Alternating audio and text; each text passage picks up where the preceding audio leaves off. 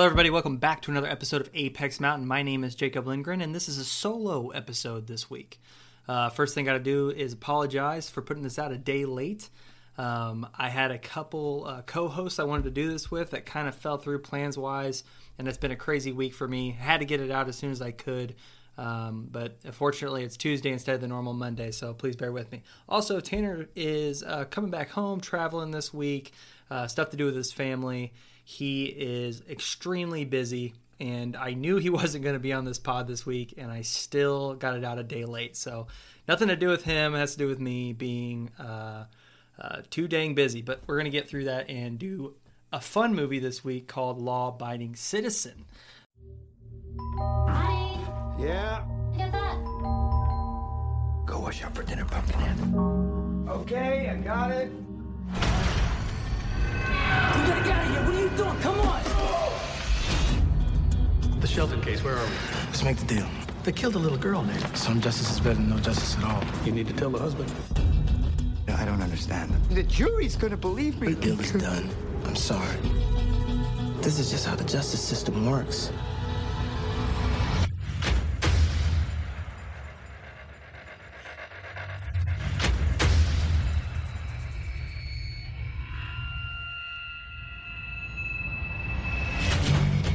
I killed your friend Ames in prison, but I wanted to keep you all for myself. Did you murder Clarence Darby? He killed my wife and child. You and whoever else you have helping you are gonna pay. Now you're the one who makes deals with murderers, yeah? So I've come to make mine. Release me Or what? or I kill everyone. We have him locked up and he's still killing people? We're gonna lock the city down, put an armed cop on every corner. He's in jail because he wants to be in jail. I'm going to bring the whole system down on your head. It's got to be biblical.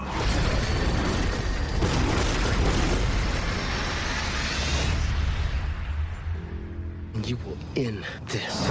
I'm just getting warmed up. I'm sure if you've clicked on this episode that you've seen it before. Hilariously funny movie to go back to. It's pretty dang silly in a lot of ways that I'll kind of briefly get into. Probably be a short episode, but I picked Gerard Butler because we haven't done him yet. He's really fun. I'm interested to see what Tanner will pick next week. Maybe we'll do 300 is kind of my guess, but I'll leave that up to him. But when I think of him, for some reason, I think of this movie. I think it's because my wife loves this movie. It kind of came out at an impressionable age for us, and it's kind of one of those few movies that it's pretty cut and dry. The guy that you're supposed to like, you like even through his genocide. And then the people we're not supposed to like are smug, arrogant bureaucrats, and who doesn't hate a smug bureaucrat? So no big deal there. Jamie Foxx is in this. I don't know if he's used to the best of his ability. He's very interesting. He's very good in parts, but I don't know if he's the best cast for Nick Rice as the person Gerard Butler is going up against. And not to step on IMDb trivia, but Jamie Foxx was actually supposed to be Clyde Shelton in this movie, which is Gerard Butler's person. So I don't know. I guess I'm kind of asking the audience. I'll ask Tanner next week, but what do you guys think about Jamie and Gerard Butler switching spots in this movie? It might actually be a better movie. Gerard Butler is amazing as this dead-eyed, revenge-seeking missile. I think he's really good in it. I have no complaints. But I think Jamie Foxx is really subdued and kind of miscast for the movie. But if you switch him, I think Jamie Foxx could definitely fill the Clyde role. And I feel like Gerard Butler could be an intense pseudo attorney / detective / whatever Jamie Foxx's character is supposed to be in this. I think it could work. I think it could work with them switching roles. So I guess keep that in mind next time you watch it. Would it be better switched? My vote is yes. There's some other people that are in this movie. Regina Hall, very famous by this point. She's made several of the scary movies in that franchise. She's come up over and over again as just being plainly hilarious. I love her. I've grown up with her in my comedies.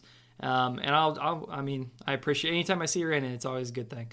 And then, not as well known at the time, Viola Davis, who's now an EGOT winner, so now she couldn't be more famous, but at the time she was in this movie, I don't think she was quite as big of a deal. So she's actually kind of surprising to see in it when you come back to it. So very interesting cast. The ultimate that guy, Bruce McGill, he's great in it as well. I really enjoy this movie. I think it's just plain silly. I don't know what my favorite part is. I always think about the sentry gun that's in the cemetery tearing things up.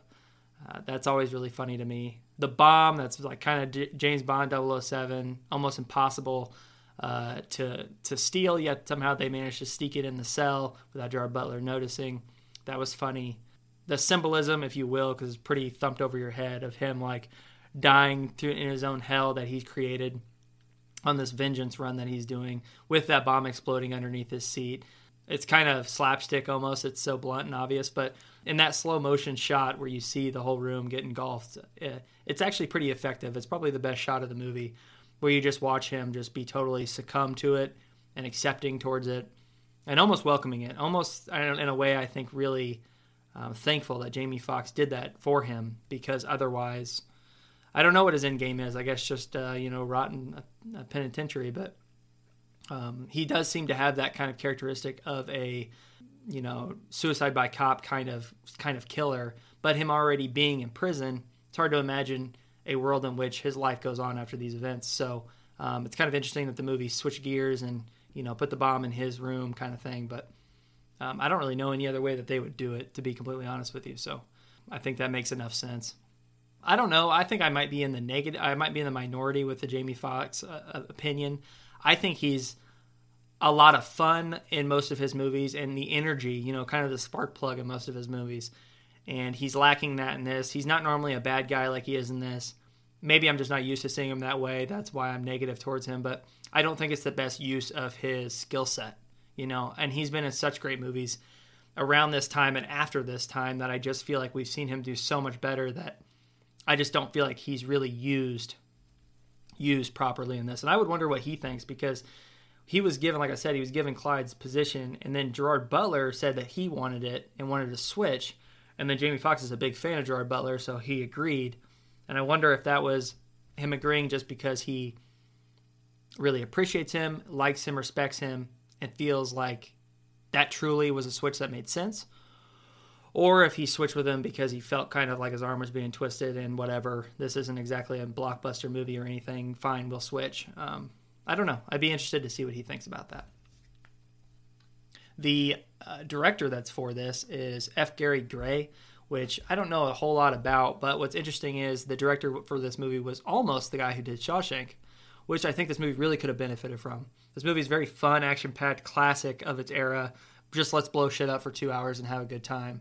And I think what it misses is a little bit of that human element. And you can make an argument on both sides of that. One side is, let's not overcomplicate this really fun movie. Who gives a shit about really understanding more than the baseline motive of our character? But on the other hand, I mean, Shawshank was an amazing prison movie that was almost directed to perfection. And this movie, I feel like in certain times, definitely could have used that. So, I don't know. Again, I guess that's just up for the perspective of the viewer, but I think it's pretty hard to argue that this movie wouldn't have been really, really good with a slightly more sophisticated directing style. So, again, let me know what you guys think about that. I've never seen a movie. I don't think that there's been this big of a disparity in the ratings of a movie that we've done to date. But the IMDb rating for this is a 7.4. A lot of people really enjoyed it as a popcorn movie. It's obviously silly, and they're okay with that. But the Metascore is a 34, and that's actually an improvement. I think a few years ago it was even a 25. So I think there's maybe some revisionist history to try to bump this a little bit. But the reviews are comical on this. I mean, people really love to beat the hell out of this movie. They called it torture porn. They called it a shitty Saw remake. They called the surprise climax of the movie, the twist, if you will, as eye-rollingly stupid. Rolling Stone, Village Voice, St. Louis Post-Dispatch, AV Club, Boston Globe, etc., all really fucking hated this movie. That being said, maybe the funniest thing about this is our guy, Roger Ebert. He gave it a 3 out of 4 stars, 75%. And he said one of those movies you like more at the time than in retrospect. And I totally understand that. When you're in the motions of the movie, you're really enjoying it, and you kind of give yourself to it, like a John Wick or something like that. You just give yourself over to it. And then as you spend a little bit of time away from it, you're like, that movie is really fucking dumb. And I think that's totally fair. I think if somebody said that this was the worst movie they ever saw, that is totally fair. I don't agree with it. I think it's fun. I'll probably watch it again this year with my wife, but it is definitely blatantly bad and numbing to the senses at times. So I can totally understand that. But it is funny to see him give a 3 out of 4 stars because he doesn't do it for everything. He shocks me and Tanner a lot with his opinions of some movies. And it sounds like he understood the prescription of this movie. Like, this is an hour and 45 minutes of fun, Michael Bay-esque kind of action, a little torture porny at times, but supposed to kind of keep you on the edge of your seat. And I think he went in with the right attitude. The attitude I feel like people should go in with this movie. And he enjoyed it for the most part. I appreciate that. He probably never watched it again, and I don't blame him. Let's think about our other sections here. So, name, law-abiding citizen. I think it's a perfect name. It's a little silly. It's really over the top, and it tells you everything you need to know about this movie.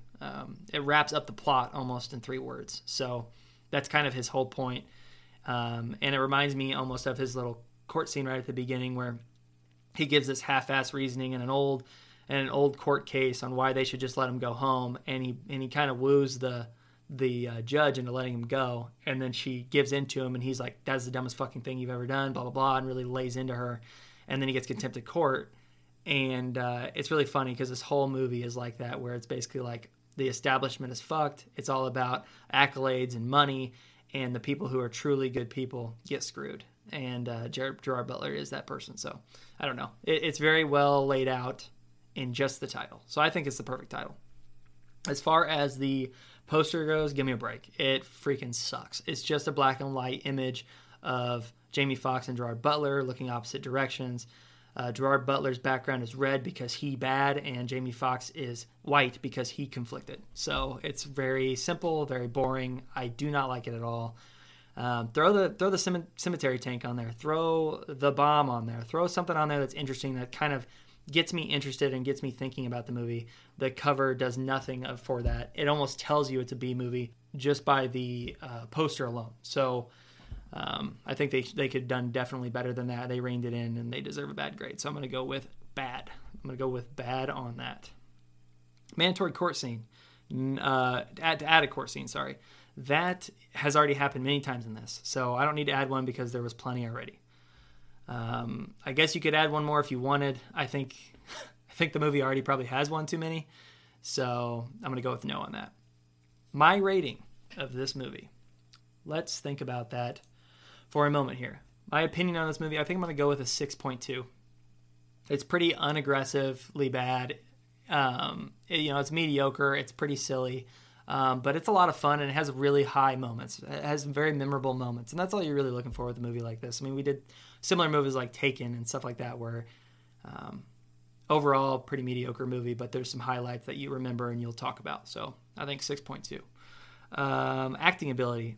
We're here for Gerard Butler, so I'm going to give this a higher score with a 6.4.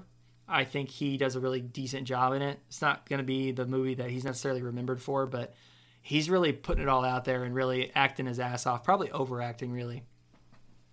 And because of that, I will give him a 6.4. But if this was for really anybody else, it would be way less because I feel like he is absolutely dragging this movie to the finish line. So, rewatchability, I think I'm going to go with a 5.8. I have rewatched this movie a lot of times growing up, but as my tastes have gotten better, frankly, with movies, and with this podcast taking a lot of my screen time towards effortful watching instead of effortless watching, I watch this movie less and less, and I don't regret that or miss it. So it's a fun movie. I don't care if I watch it again. I will sit down and finish a scene, but I'm not throwing it on next week by any means. So I'm going to go with a 5.8. So that comes out to, doing some quick maths in my head here, something like 6.1, which is pretty on par with how this movie should be treated. I think it's in pretty decent company, too, for being a flawed movie. It's surrounded by other flawed but pretty decent movies. It is tied with The Untouchables, which is that Kevin Costner movie that I really didn't enjoy, but I really enjoyed our conversation. Gettysburg, we bring that up all the time because it's 4.5 hours long, and I can't believe we all watched that.